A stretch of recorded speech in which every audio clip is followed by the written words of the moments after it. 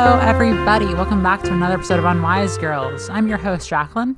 And I'm your other host, Jane. And we're your favorite podcast, all about the books of Rick Riordan.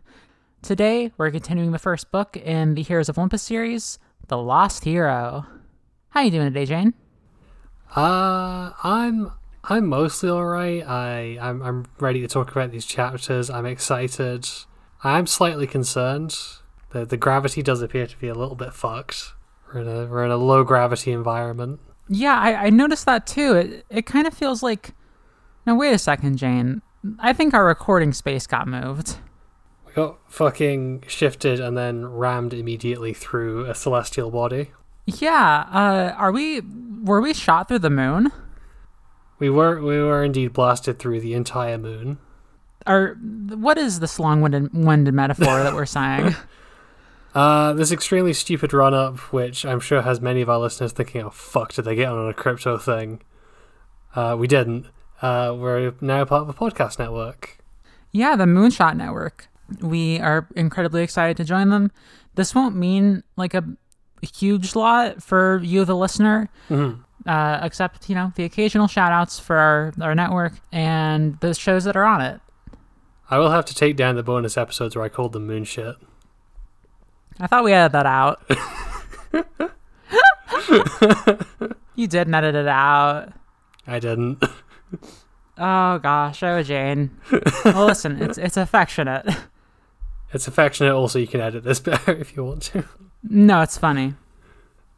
So, yeah, I'm doing all right today too. I'm fucking exhausted because today is Friday, 8:53 p.m. Oh God, okay, 3 hours away from midnight.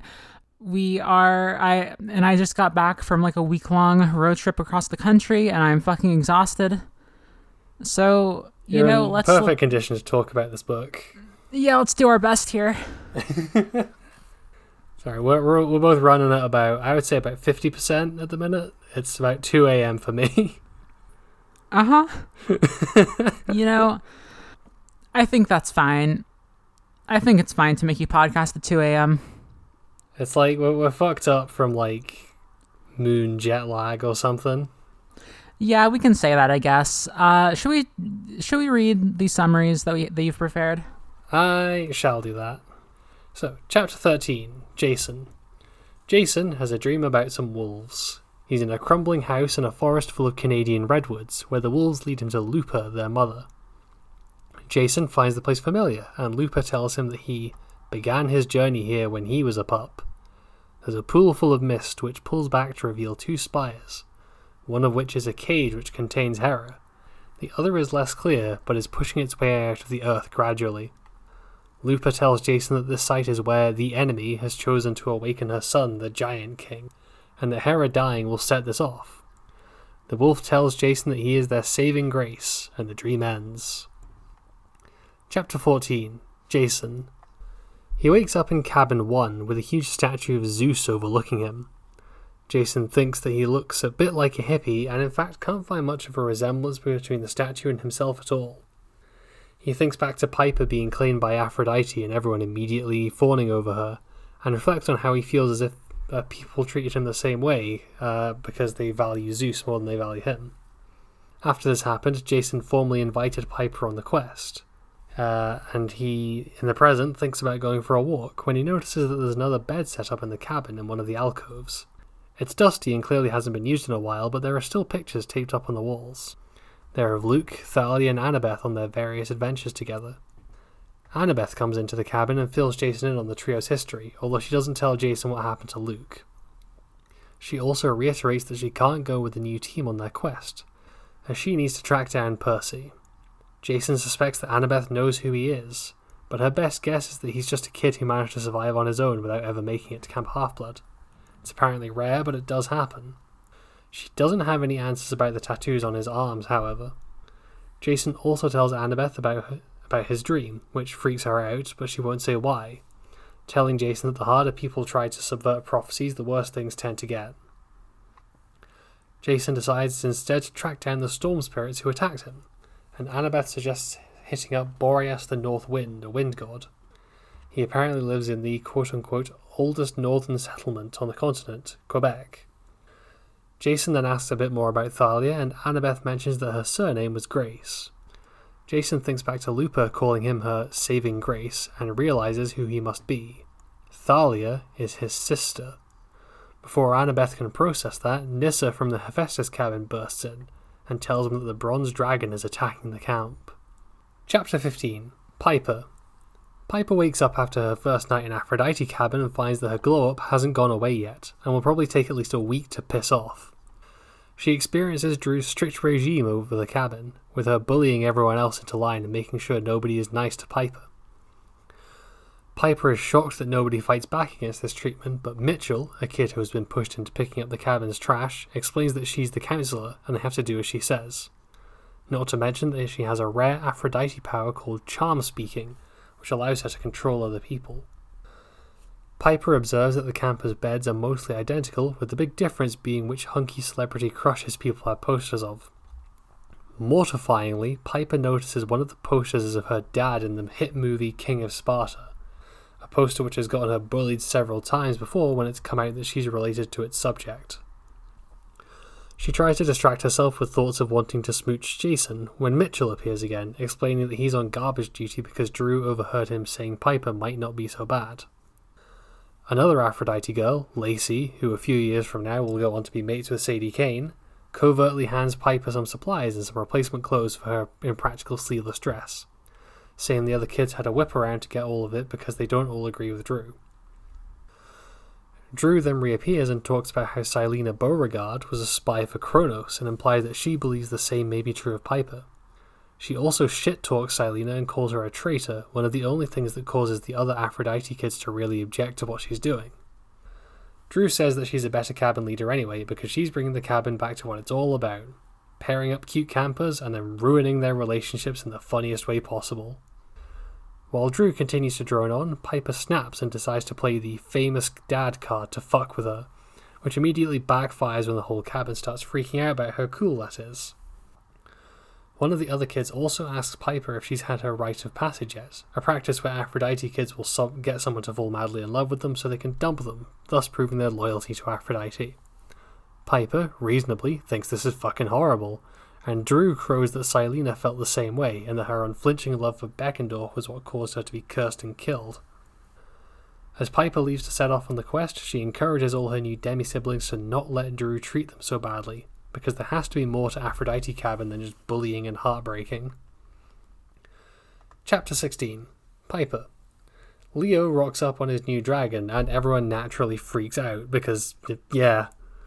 He says that this is the transport for the quest and that he successfully tamed it, although he leaves out the part about being fireproof. Jason agrees that it's the best way to travel, although he's taken aback by the name Festus, which means happy in Latin, as he's none too keen to be riding around on Happy the Magic Dragon. Nonetheless, he and Piper climb on with Leo and set off. While on the dragon, Piper sees Jason looking at a picture of Thalia, and Rick sows the seeds of a tedious misunderstanding where Piper thinks that Jason is Thalia's girlfriend or something. So, what did you think of these chapters? I don't know. I'm not sure. These are not my favorites so far. Interesting. I think specifically because of all the Aphrodite Cabin stuff and Drew just still being such a badly written character to me. Mm-hmm. But at the same time, not my favorite doesn't mean I don't think they're good or that I didn't enjoy reading them. These are still pretty good to me. I'm enjoying everything going on with Jason, and Piper's conflict is still interesting to me as well. Yeah, definitely. I can see that. I really like these chapters just because, when I was going back through them for the summaries, I just, you realize how much detail is packed into these things and how a lot of what's going on is, doing a lot of work to establish the characters and what's going on. Yeah, I think that is true. Can you, go into one of those instances that you found? Yeah, absolutely. I mean, the big one I would say is just Jason finding Thalia's bed and having a talk with Annabeth about all the stuff about that. It does a lot for just setting up that later twist. It also plays into what I really like about the way that the Titan War stuff was being talked about earlier, where it's just the events of Percy Jackson and the Olympians like naturally ripple into the events of this story without necessarily being a part of them. Like it's hitting just the right level of interconnectivity for a spin-off. Exactly. Like the fact that this is a like the fact is that you could just like read this, you could pick this up, and you would basically understand everything that's important. Absolutely. It's like reading a comic book series. Even if you start at like issue 77 or whatever, like you'll basically gather everything you need to know to enjoy it. And if you want to go back and read the rest to get more context, then you can. This is not what I've heard about comic books. I think it's true depending on how good the comic is. It's a fair point. But yeah, I also like that like this scene being put here, and it doesn't even do it like out loud, which I thought was quite impressive, that it leaves it up to the reader, is that it's very clearly being like, yeah, no, this is why Annabeth is not going with the main team. Like, here are the people that she's lost before, and she very clearly does not want that to happen again with Percy. Actually, thinking about this, I think this shows a lot of character growth for Annabeth. Mm-hmm. Because the fact that this is so, like, she is so deeply emotionally invested in this, right? Like, she needs the results of this quest to go well. Yeah. But she's not inserting herself into that. She's not saying that, like, she has to be the one to change or cause these events. And I think that's, like, really different than how she would have been at the start of the, like, Percy Jackson and the Olympians. Yeah, definitely. Like, that pride, which was always her fatal flaw, would have pushed her to get involved, even if it wasn't really her business. Yeah, it's all these little things that show that characters aren't being reset. Like, the details are still there. The world is still just as, like, the same amount of lived in as it was before. Mm-hmm. I'm actually, as I'm talking to you, I'm kind of growing to shine on these chapters. Like, my shine for these chapters is growing for sure. Yeah, like I said, it's one of those things where you go back through them and you kind of appreciate them more and more.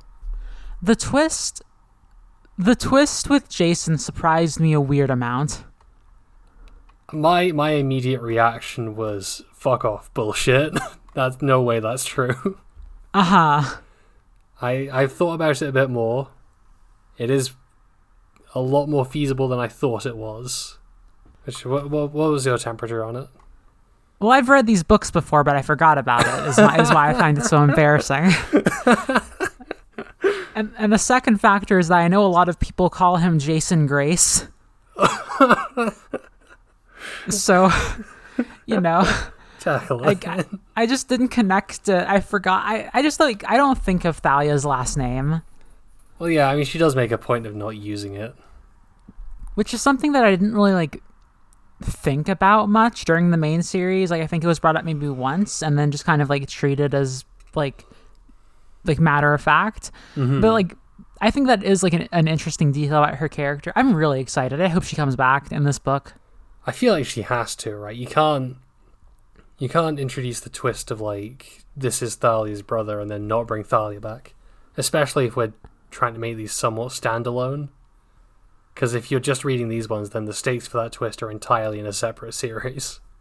That's true. Like, this could build up to something that would only fruit in, like, the next couple books, and I think that's usually something that Rick Riordan is pretty good about not doing, though. Mm-hmm. Like, examples I can think of are, like, the Hera and Annabeth stuff. I think there was a little bit in, like, the Kane Chronicles, like towards the end of the Percy Jackson the Olympian series, more of those started to pop up, but by and large, usually these are pretty self-contained stories, other than like the main meta plot, I guess. And you definitely want to bring her in for two reasons. One is because, like you mentioned, maybe Piper thinks, I didn't exactly get this vibe, but thinking back on it and kind of see it, because there's interesting stuff going on with Piper and Jason. Maybe she thinks that like Jason is fawning after the picture of this girl. I think the exact line Piper has is, "Was that his real girlfriend?" Okay, yes. My eyes glazed over that, I guess, because I just didn't want to read it. Oh yeah, no, but I'm not enthusiastic about that.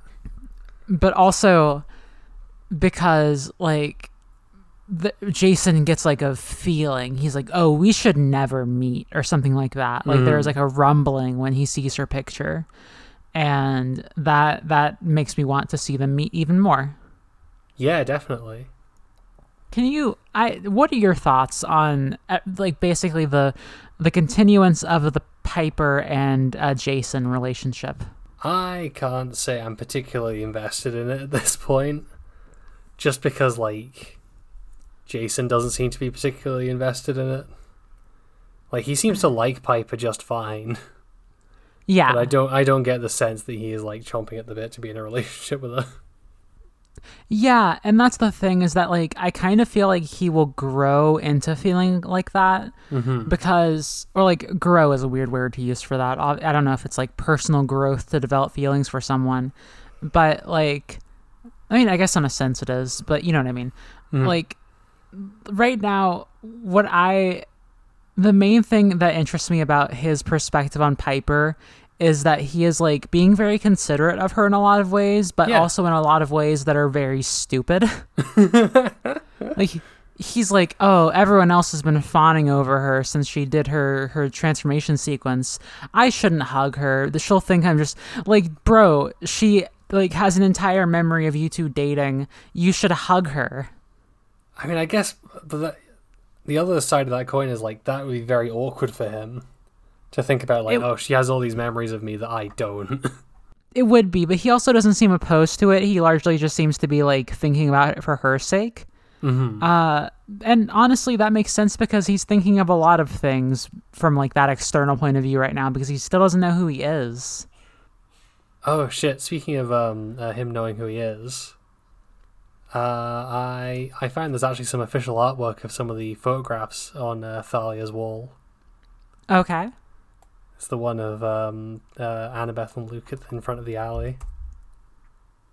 Oh, go fuck yourself. Jane has sent me a fucking like, oh, the two soy jacks pointing meme where they're pointing behind themselves and they're pointing at an alley and one of them is drawn to look like Annabeth and one of them is drawn to look like Luke. I hate you so much. Put this on the Twitter before I post this episode. Go fuck yourself. Eat shit. All right, let's continue.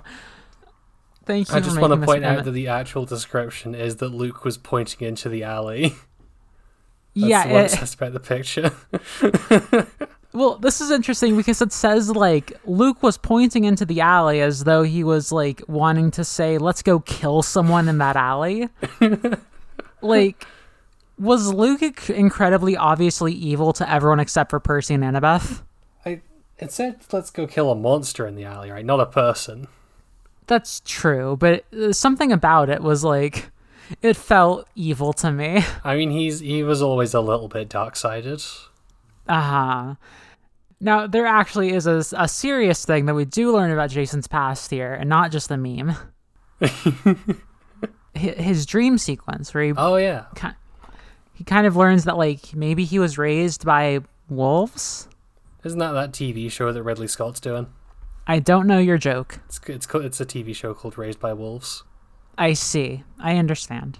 No, this is actually about Jason Grace from the Heroes of Olympus series. I see. I understand now. Yeah, so he has a dream, as all good chapters start with, of... Actually, the Piper ones don't start with a dream, which is, I think, the first for this, maybe? I think you might be right. He basically is like, he meets a giant wolf in the woods. I'm not entirely sure what to make of this, other than, like, pretty cool. I am fucking absolutely 100% certain that is the wolf from the story of Romulus and Remus. Can you explain that story to the listeners in case they don't know it? Yeah, I mean, now you've caught me off guard because I don't know much about it, but it's basically Romulus and Remus were the two brothers who founded Rome, I think. And they were orphaned as kids and were raised by a she-wolf. And then they founded a city on 7 hills, and that was Rome. Don't know why it wasn't called Remus. I think maybe Remus died or something. I might be getting them confused with Cain and Abel, though. So you're saying that like this she-wolf continued on and raised Jason as well? Yes. Interesting. But that was also something that I thought when I was still on my thing about like, oh, Jason is from ancient Rome and he's a fucking like Winter Soldier sleeper agent. Are you still on that? I'm curious. I mean, I'm on that in the sense that I think it's a cooler reveal than he's Thalia's brother. Uh-huh. But no, I mean, it feels like, because he goes, oh, I felt something was true about me being Thalia's brother. So I think that is what we're going with from here on. Right. Yeah, there are some interesting details revealed here. Like, specifically, there's a part talking about, like, this is where children get claimed, and it's, like, this fucked up old house. Mm-hmm. I'm not sure what to make of that. Yeah, no, I've no idea what any of this could be. I do think it's very funny that Rick is a little bit on the, like, captive wolf study bullshit. Uh-huh. Where he's like, where Jason is, like, having a weird little standoff with the wolves. And he's saying, oh, the wolves, their way is only conquering. If I show any weakness, they'll rip me apart. I'm like, bro, they're just big dogs. True, like, they're dangerous, but, like, also... Don't pet them, but, like, they're not on the Sigma male grind set that you seem to think they are. And also, if, like, one of them is your mom or whatever, you can probably pet her. Yeah, I'd say you can get away with that. Yeah, like, I don't know. He's a little bit of a coward for that, but I think overall this is a dream sequence I didn't mind too much. You know what it was? It was not just a dream sequence that was doing, like, Rick refuses to write from multi-character perspective, so we have to put Percy here. Uh-huh. It was actually, like, doing some interesting foreshadowing and setup stuff. Which is all you can really ask for from a dream sequence. Definitely. A couple of things. I kind of feel like this is the chapter where we start forming, like, the different way that the kids are going to interact with their parents for this series. Okay. Where it's going to... Because Percy Jackson and the Olympians, it was very much about, like, dealing with parents being distant. Whereas in this series, it feels much more about, like, stepping out from the shadow of your parents. Yeah. Because that when Jason's going on about, like, you know, he is only respected because he's the son of Zeus. You know, Piper is given that blessing by Aphrodite that means that she's living in her shadow. Leo reduced his mother to a burn shadow.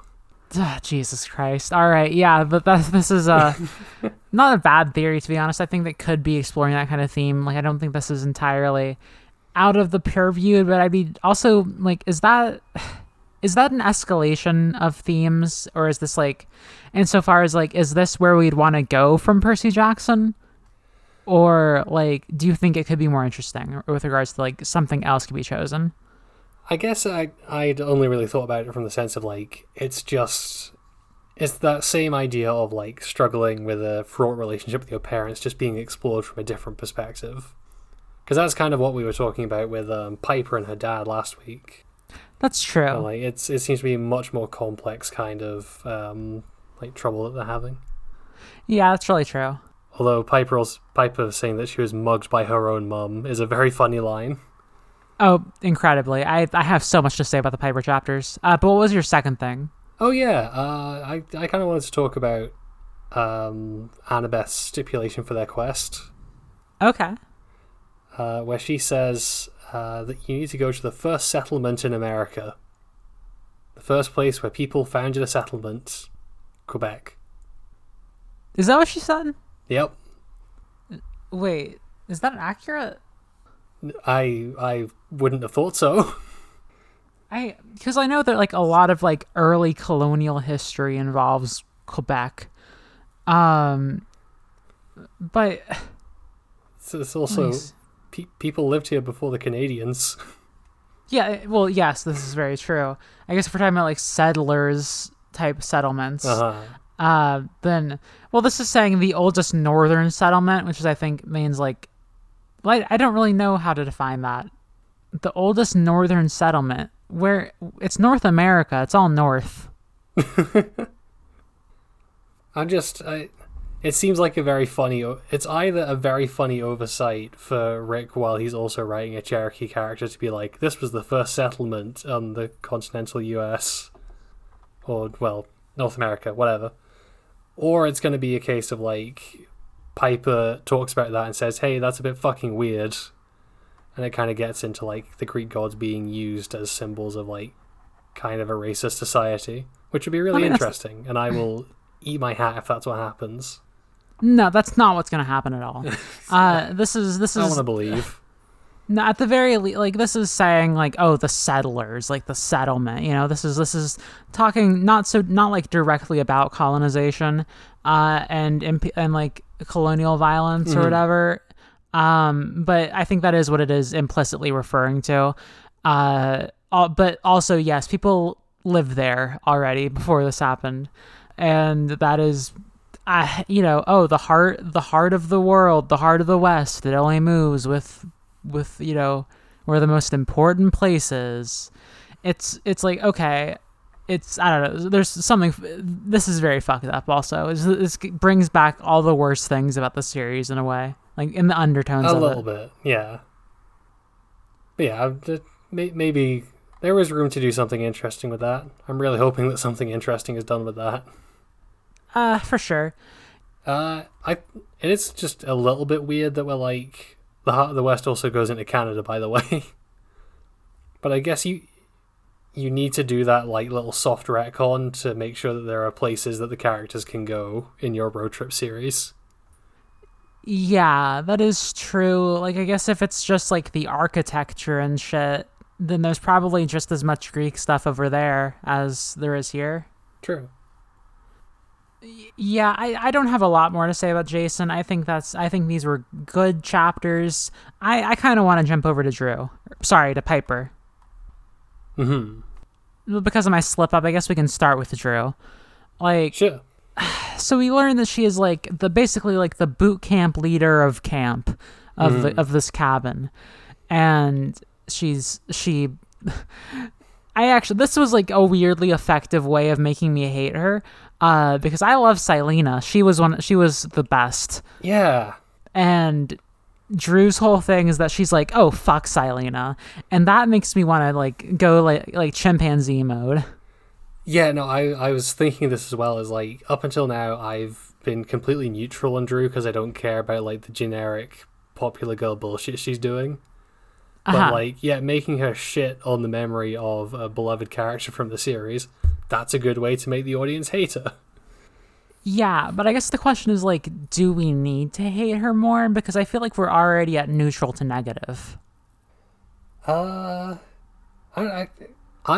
think that maybe we do need to go harder on Drew, just because like I feel like she's very much being used as a stand-in for Aphrodite.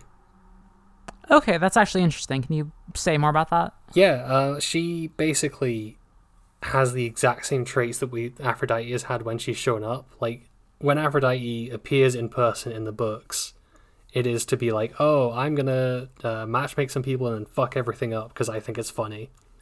And Drew's like, entire thing is making Aphrodite the cabin that does that thing.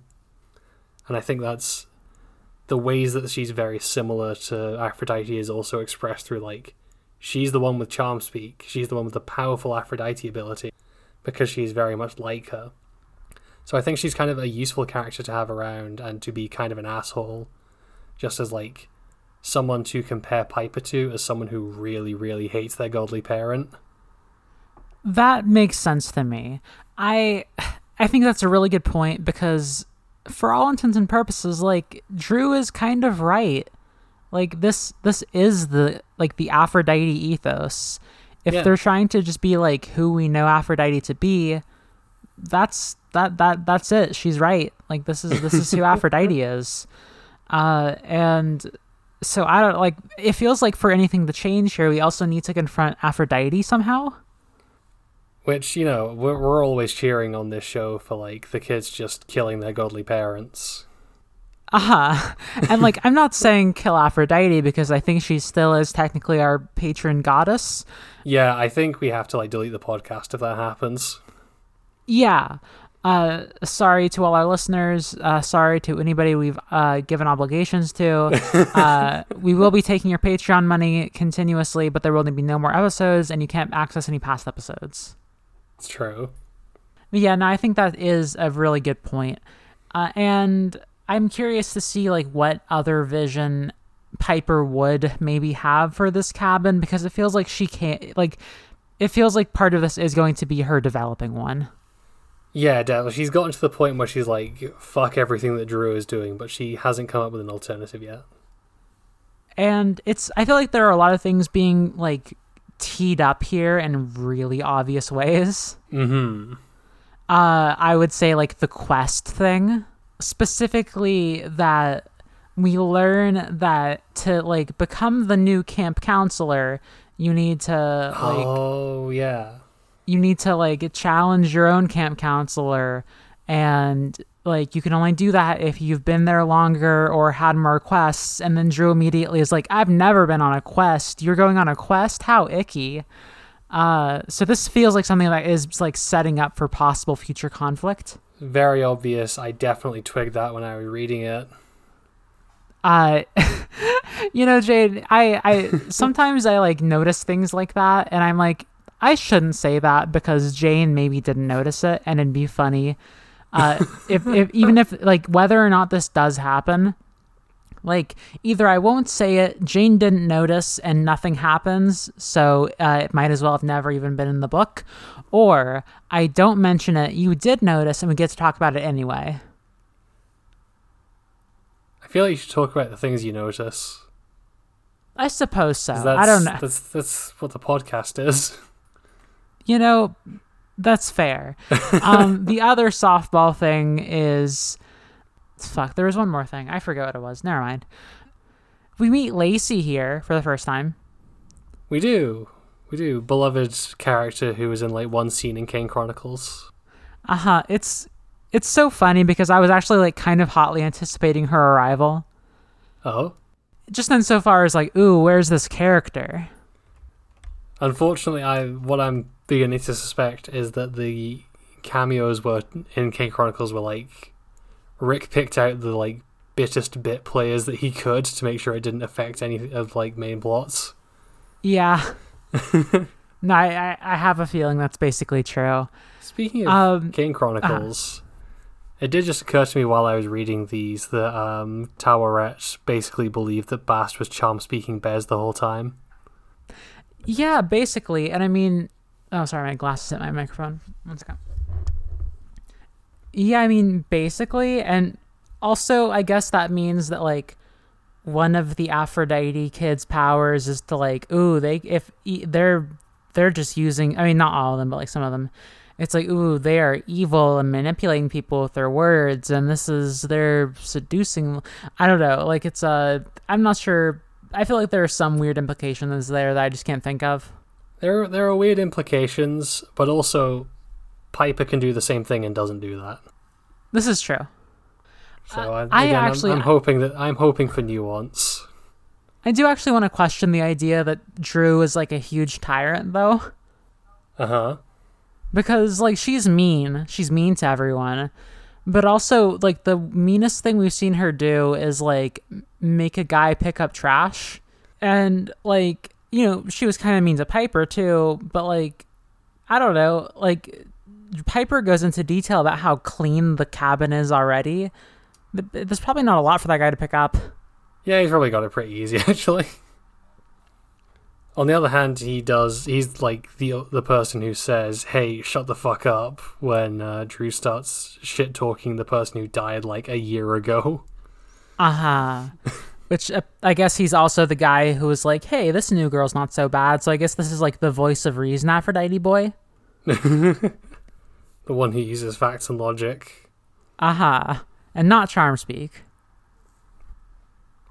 Speaking of just like charm speak in general, I guess like all of our new main characters have like cool new power that has previously never been in the series.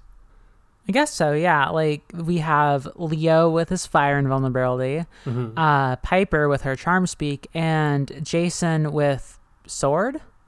He can fly. Oh, he can fly. Right. I forgot about this. I guess I took that as, like, any child of Zeus could do this. I mean, we never see Thalia doing it. That's fair. I guess to me it just read as like the way that like, oh, of course Percy can breathe underwater. It's like, oh, of course a child of Zeus can fly. But you're right that it hasn't shown up before, so it is a new power. Yeah, I mean, I was kind of wondering if maybe that's something to do with like why these kids weren't like in a camp or claimed up until now. Mm-hmm. If there's like, I don't know, they were trying to get kicked under the rug by the gods because of something to do with their powers or something like that. Because they're all genetic freaks and they're not normal. You've been reading a lot of X-Men lately, haven't you? That's a line from a wrestler.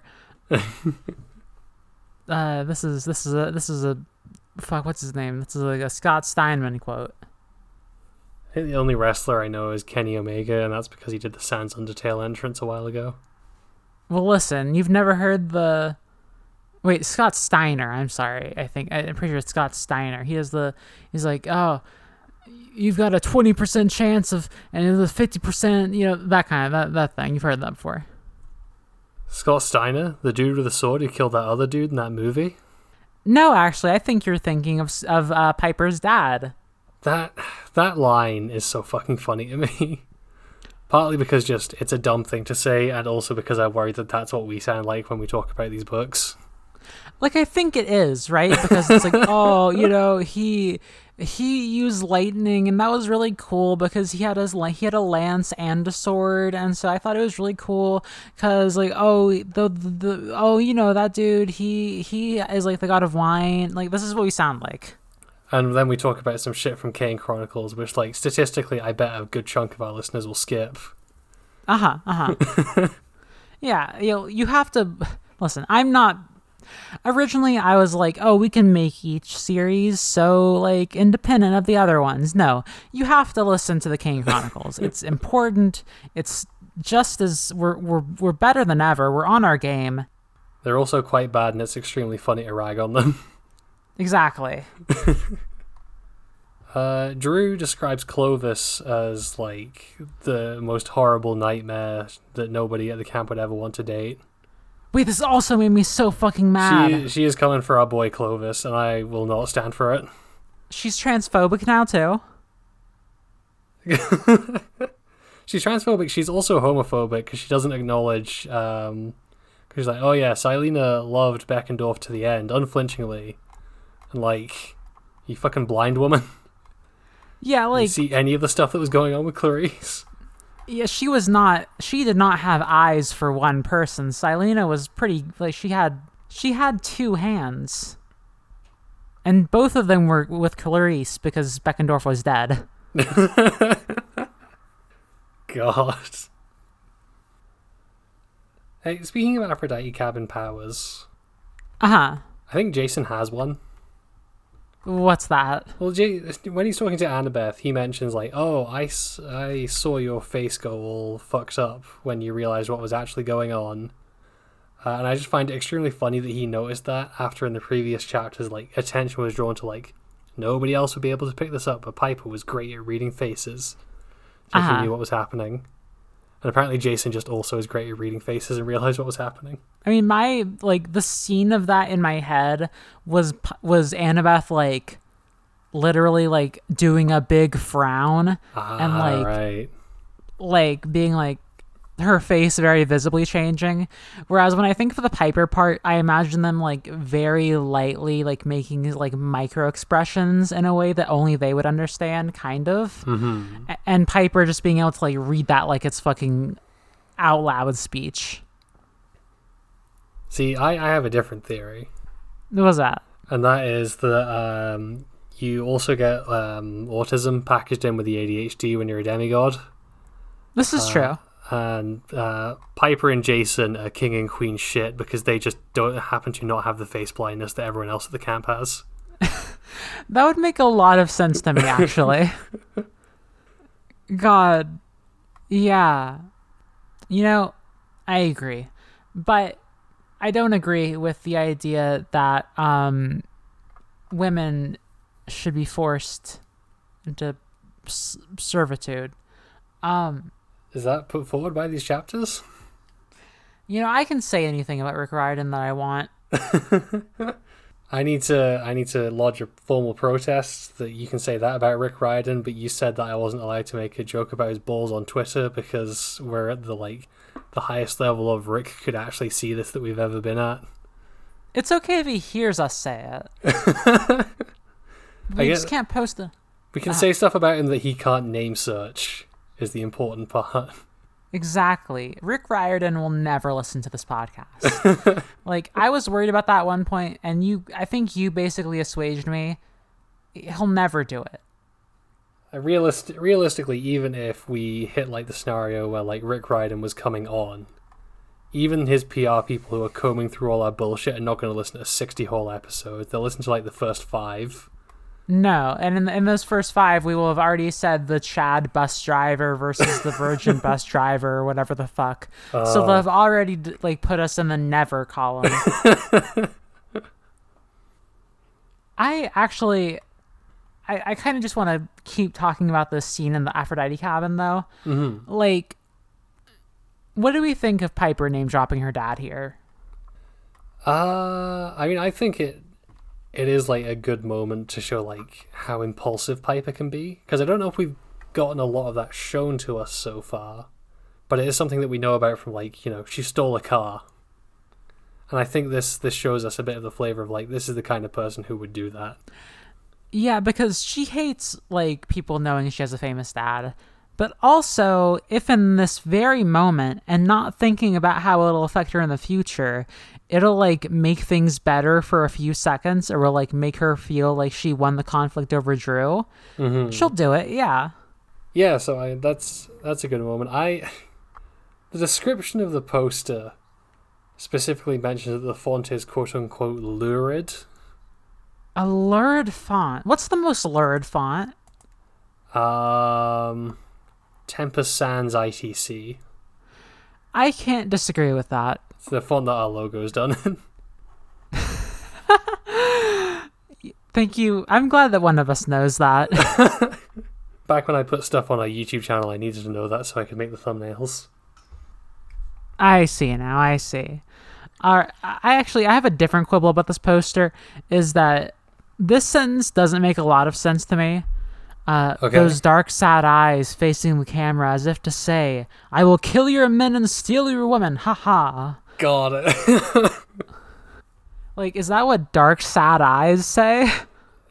It's the only way you can feel better. Some people will kill your men and steal your women to cope. I guess so. Honestly, this is not this is a poster that I could see hanging up in someone's dorm room. It feels pretty realistic, I guess. And now we get a better scope of just how famous her dad is. Yeah, definitely. There's still these ragged old posters on after the movies come out. It also is one of those moments where it's okay, she's got a famous dad, but they did have a relationship genuinely. Because to imagine them just seeing the poster and having a running joke about it for a while, that's pretty good. Yeah. Speaking of parental stuff, I'm gonna lay my cards on the table here. I'm gonna say what I think the text is saying to me. Okay. Aphrodite has a breeding kink. I need you. I need many things from you right now. Please, either never say anything again or explain yourself. Our Piper specifically says while they're in the cabin, she didn't want to think about how there were so many siblings that looked to be about her age. Oh, which God. I think is a sure and certain sign that means that Aphrodite is pumping these kids out back to back. That makes a horrifying amount of sense, and I guess so. I guess I have to say right here, right now on this podcast, that Aphrodite has a breeding kink. And if Rick Riordan would like to come on the show and refute this claim, he's more than he welcome. Can. No, this is the second thing. I remember that this is the second thing I want to talk about that they are teeing up, because I think when they like explicitly mention like, oh, this is our ritual we have where one of us will break the heart of someone, and like will and then or like will make someone fall in love with them and then dump them. Yeah, that this feels like a very obvious teeing up that something like this will happen in the future. Oh, you think she's gonna like get with Jason and then be like put in a horrible position where she's peer pressured into dumping him or something? This is exactly what I think will happen. Mm-hmm. God, yeah, no, I can see it. I think that might be it for me on these chapters. Do you have anything else before we wrap up? Oh, I actually wanted to mention something kind of cool that I noticed about that. Oh, what's that? Is that as much as we're complaining about this kind of doing the same time limit quest formula that the other books have had, in the background, we are getting just like a fun reversal of a trope from the earlier books, which is that the usual Percy Jackson and the Olympians formula for the first 3 books was person close to Percy gets kidnapped, Percy goes on a time-limited quest to save them. And I think it's nice that Annabeth is getting to pay Percy back for Titan's curse by going on her own quest to save him now. Yeah, actually, I agree with that. Because, yeah, Annabeth is going off and doing her own shit right now. Yeah. And that's actually interesting that we're not really getting to see that in the foreground. And that is a good flip. Percy deserves to be the one, damsel in distress at least once. Dude needs a break. Mm-hmm. So I'm looking forward to seeing where that goes. Yeah, I appreciate a good inversion. Yeah, I'm hoping that Annabeth crosses paths with the kids while they're on their quest or something. Do you think that this book will end in we found Percy? Oh, I don't know, because he is the title character, so it would be kind of weird to not resolve it by the end. Is he the title character anymore, or is the series called The Heroes of Olympus? The title character of this book, The Lost Hero. That is true. I'm assuming that's Percy. It's someone else. It could be. It could be a tricksy prophecy. You ever think how whack it is that events in the Percy Jackson universe are entirely predetermined and cannot be changed? Yeah. I don't know, it just occurred to me while I was reading all the prophecy stuff that oh yeah, no, everything has already happened. The prophecies have never been wrong, have they? Mm-hmm. Yeah, there's no point where they use the power of friendship to defy fate and change things. That is interesting to me, and kind of I don't know, I could read too deep into that and say that that's kind of an idealistic perspective on the world will naturally lean towards getting better, and that kind of thing. Mm-hmm. Even if bad things happen, it'll be the best thing will eventually happen, and because our hearts and minds are set on it, and everything will become good, and we don't need to have class struggle. But I will not go that deep on it, perhaps. Piper should unionize her cabin. It kind of feels like that's where she's going. I fucking hope she does. I think that's going to be it for us today, though. I think so. The only class struggle we're allowed on this podcast is someone in the Moonshot Discord server pointing out that you slipped the word classpect past me in episode 6. God fucking damn it. And speaking of Moonshot, before we close up, we want to say thank you again to Moonshot for accepting us into your wonderful network. Yeah. We also want to talk very quickly about the Moon Landing stream. The Moon Landing stream, it is a 3-day stream event raising money for Trans Lifeline, the 27th, the 28th, and the 29th. It'll feature a lot of things. There will be frog fraction races. There'll be lots of games. There'll be some TTRPGs, maybe some trivia stuff happening. Lots of cool events happening, and it's for a really good cause. That's twitch.tv/Moonshot Network. And you can look at the Moonshot Podcast Network at Moonshot Pods for more information. And if you'd like to reach us, you can check us out on twitter.com/unwisegirls. There you can find all of our links, including to our own personal Twitters, to our Discord server and our Patreon, patreon.com/unwisegirls. If you would like to support us, you can, other than leaving a 5-star rating and review, you can go there and leave us $1 a month.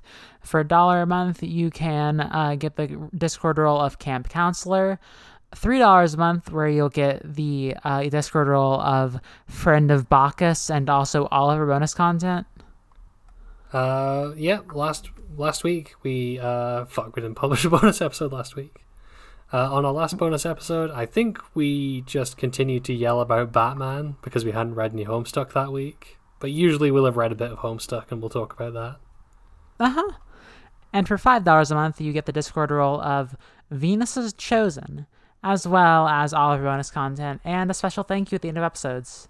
Speaking of which, this week we'd like to thank Mercy, Veronica, Friend, and Erica. Thank you, everyone. Thank you. Oh, music. And our intro and outro is Super Mario Ocean by Space Pony. You can find that on OC Remix. Yeah. And, as we always say, at the end of every single episode... See you next week, Camp Half-Blood. See you next week, Camp Half-Blood. Bye. Bye.